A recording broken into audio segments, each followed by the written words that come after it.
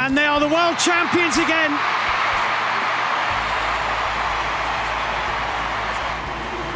...1991, 1999, 2015, and now 2019. For the fourth time, the United States of America are crowned champions of the world. And for the very first time, they've done it on European soil. On Sky Sports Radio and Radio Tab, this is the Big Sports Breakfast Weekend.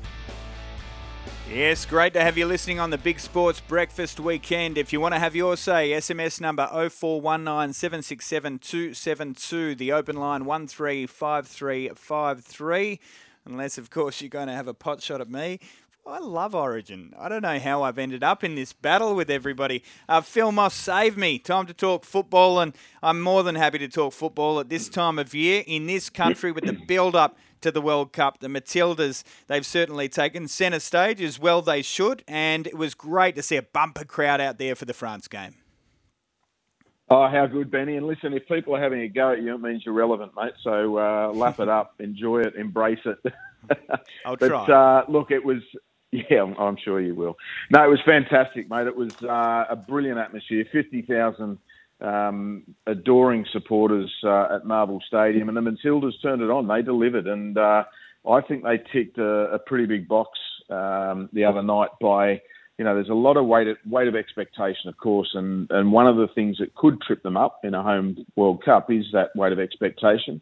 I thought they played with a really free spirit, a bit nervy in the first 15, 20 minutes, but thought they came home with a wet sail and, really put a lot of questions to France, who are ranked number 4 or 5 in the world going into this World Cup. And that goal from Mary Fowler, her first touch, for anyone who understands football and the difficulty of executing that skill in that situation, it was absolutely sublime. And then the finish, of course, that rounded it off for the goal. But, gee, what a talent we've got in Mary Fowler. And I thought everyone played their role. There was no standout on the night. I thought it was the team that came home with the win. And it really does augur well for what the Matildas are about to face. Hey, Mossy, interesting story. Ireland have walked off against Colombia in protest during a warm-up game. Just run us through that. Well, I'm sure it's happened before, Bulldog. I've never heard of it. But, the Ireland coach, Vera Pawn, said in 47 years of playing and coaching, she's never seen anything like it, and she had no choice but to bring her players off the pitch. It was a friendly, a World Cup warm-up behind closed doors in Brisbane, and their star midfielder, Denise O'Sullivan, had to be carried off after a challenge, and thankfully... X-rays have cleared her of any fractures in her leg, but she'll be obviously in doubt for the World Cup, particularly for the first game that Ireland have. And they're in our group, of course. We play them. They're our second game. I beg your pardon. They're our first game, yes. Thursday night. It'll be interesting to see if she plays, because she is an important player for them.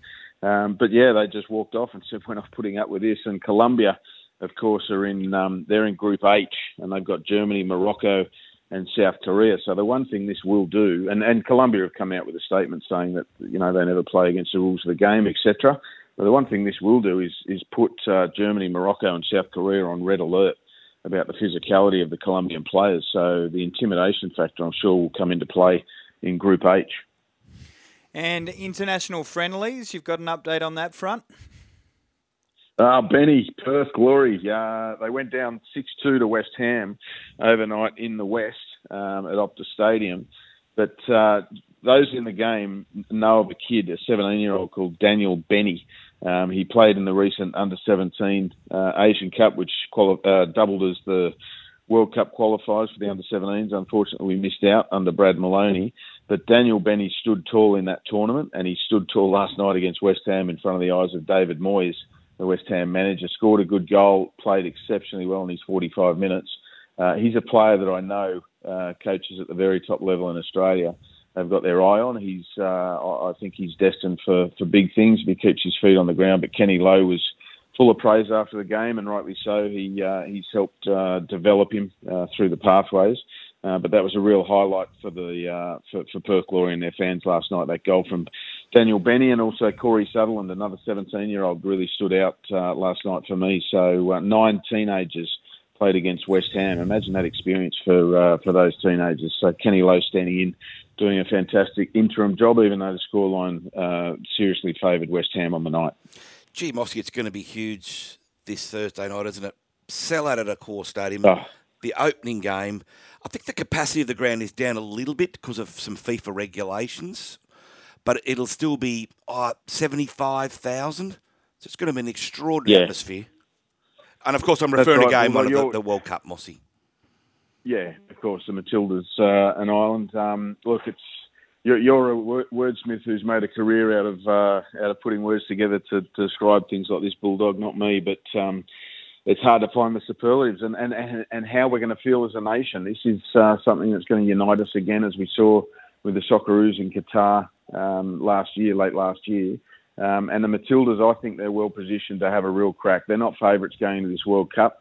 They're favourites going into this game, of course, and I've got them in a multi, which we'll discuss in a moment. But, the eyes of the nation, 75,000 there, another 25,000 on the other night's crowd. And Sam Kerr said, this is 50,000. We can't wait to get in front of 75,000 now. We've experienced it together. It was wonderful. We embraced it. We delivered. And now it's on to the serious stuff. So bring on Thursday night. 3 sleeps to go. We all cannot wait. And, of course, we are sharing responsibilities. Wednesday, 4 sleeps, Benny. Four sleeps. I can't even count. We're sharing responsibility with the Kiwis as well, and we should make note that it is a double-header to launch this World Cup, and I can't wait to see the Kiwis in action as well as the co-hosts of the event. The multi, you did mention it. This is your time. We need a winner. Yep, spot on. And just referencing that, and that was a great call-out too, Benny. New Zealand taking on Norway in the opening game on Thursday as well at 3 o'clock. Our time in the afternoon, and of course the Matildas at 6 o'clock. So the multi, I'm going to go with a 4-legger, Benny. I'm going to put my neck on the line straight up at the start of this Women's World Cup. Australia to beat Ireland, Canada to beat Nigeria, Denmark to beat China, and the Netherlands to beat Portugal. Okay. Is this head or heart? I worry a little bit with you. Is it all head? This is the first game, don't forget. I'm not tipping them to win the World Cup just yet. But, look, no, this is my head speaking. And the research I've done suggests that, these are the 4 teams that I think will get up for our punters and listeners in the first game. Lock it in, Australia, Mossy. Canada, Denmark and Netherlands. Okay. I'll follow you in. Best of luck. Good on you. Thanks, guys.